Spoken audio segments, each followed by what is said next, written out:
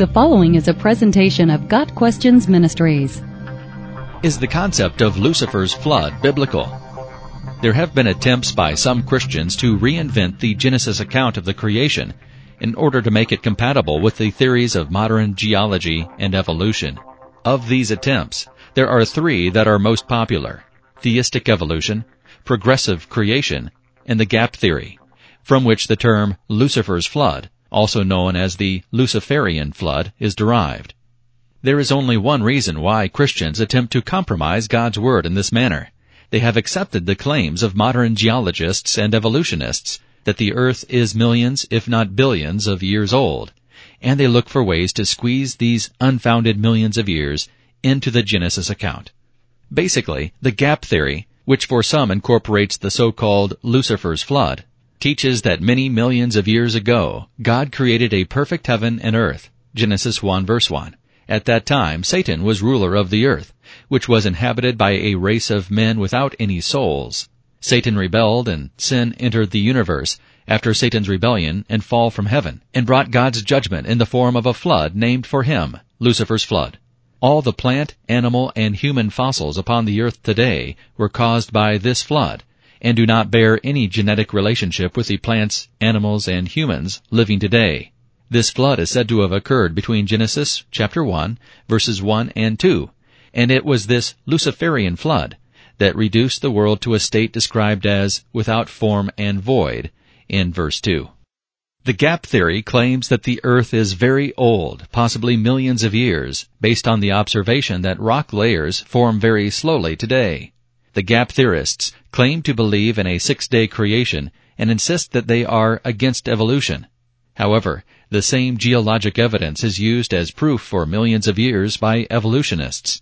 For that reason, the gap theorists must now play with the scriptures. They must propose that God literally reshaped the earth and recreated all life in 6 literal days, but not until after a Luciferian flood, which produced the fossils we see today. But there are some serious problems with this compromise with the scriptures. First of all, the gap theory forces millions of years into the gap between Genesis 1 verses 1 and 2 without any regard for biblical and scientific accuracy, and then claims to hold to a literal Genesis. This, in turn, brings up the question of the meaning of the term literal. Literal means word-for-word accuracy. Either God's Word is literally true, or it is interpreted. It is impossible to have a literal interpretation. That would be an oxymoron, because the two terms are mutually exclusive. If one's interpretation of the Bible is contradicted by another verse in the Bible, that interpretation cannot be correct if we hold to a literal Genesis account of creation. If God created a perfect heaven and earth, then all life on earth must also be perfect. If this perfect life was the source of the fossils buried by Lucifer's flood, and sin entered this world by Satan's rebellion, why do these same fossils show abundant evidence for disease and deformities by modern scientific analysis? The presence of disease and deformities in fossils proves that all things could not have been perfect, and sin was already present before the flood that buried them. If sin was present before God's judgment of Satan, then either the Bible is wrong or the gap theory is flawed. If Lucifer's flood was God's judgment against Satan, and the earth was destroyed to such a state that it was without form and void, why did this flood not destroy the fossil record as well? What about Noah's flood? Gap theorists must assume that it had no significance. If Noah's flood was not significant, why is the story of Noah used throughout the Bible to show God's judgment on man, while Lucifer's flood is never mentioned once? How can someone believe that Noah's flood was insignificant and then believe in a literal Genesis? The truth is that even the Bible shows the problem with the gap theory. Though the Bible doesn't reveal all the details of God's creation in modern scientific terms, to believe modern geologists and evolutionists and their unfounded millions and billions of years is nothing less than believing the words of man, or science, instead of the Word of God. Does it really matter whether we accept a literal interpretation of the creation? The answer is yes. The gap theorists, with their concept of the Luciferian flood, believe that there was death before Adam, but the Bible declares unequivocally that the opposite is true.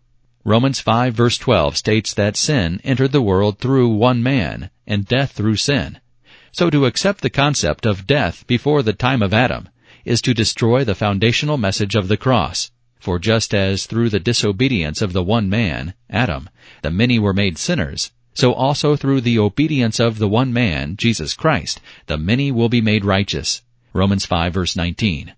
To advocate the concept of death before Adam sinned is diametrically opposed to Scripture's explanation that death came after Adam sinned and became the necessity for man's redemption. If the concept of sin entering the human race by one man can be denied, then the need for the Savior can also be denied, and the entire message of Christianity is effectively nullified. Genesis records a catastrophe responsible for destroying everything that had the breath of life in them, except for those preserved in the ark.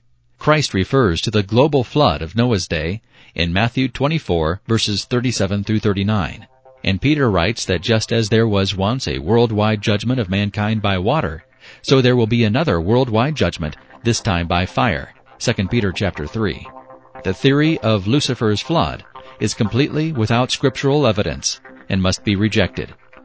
God Questions Ministry seeks to glorify the Lord Jesus Christ by providing biblical answers to today's questions.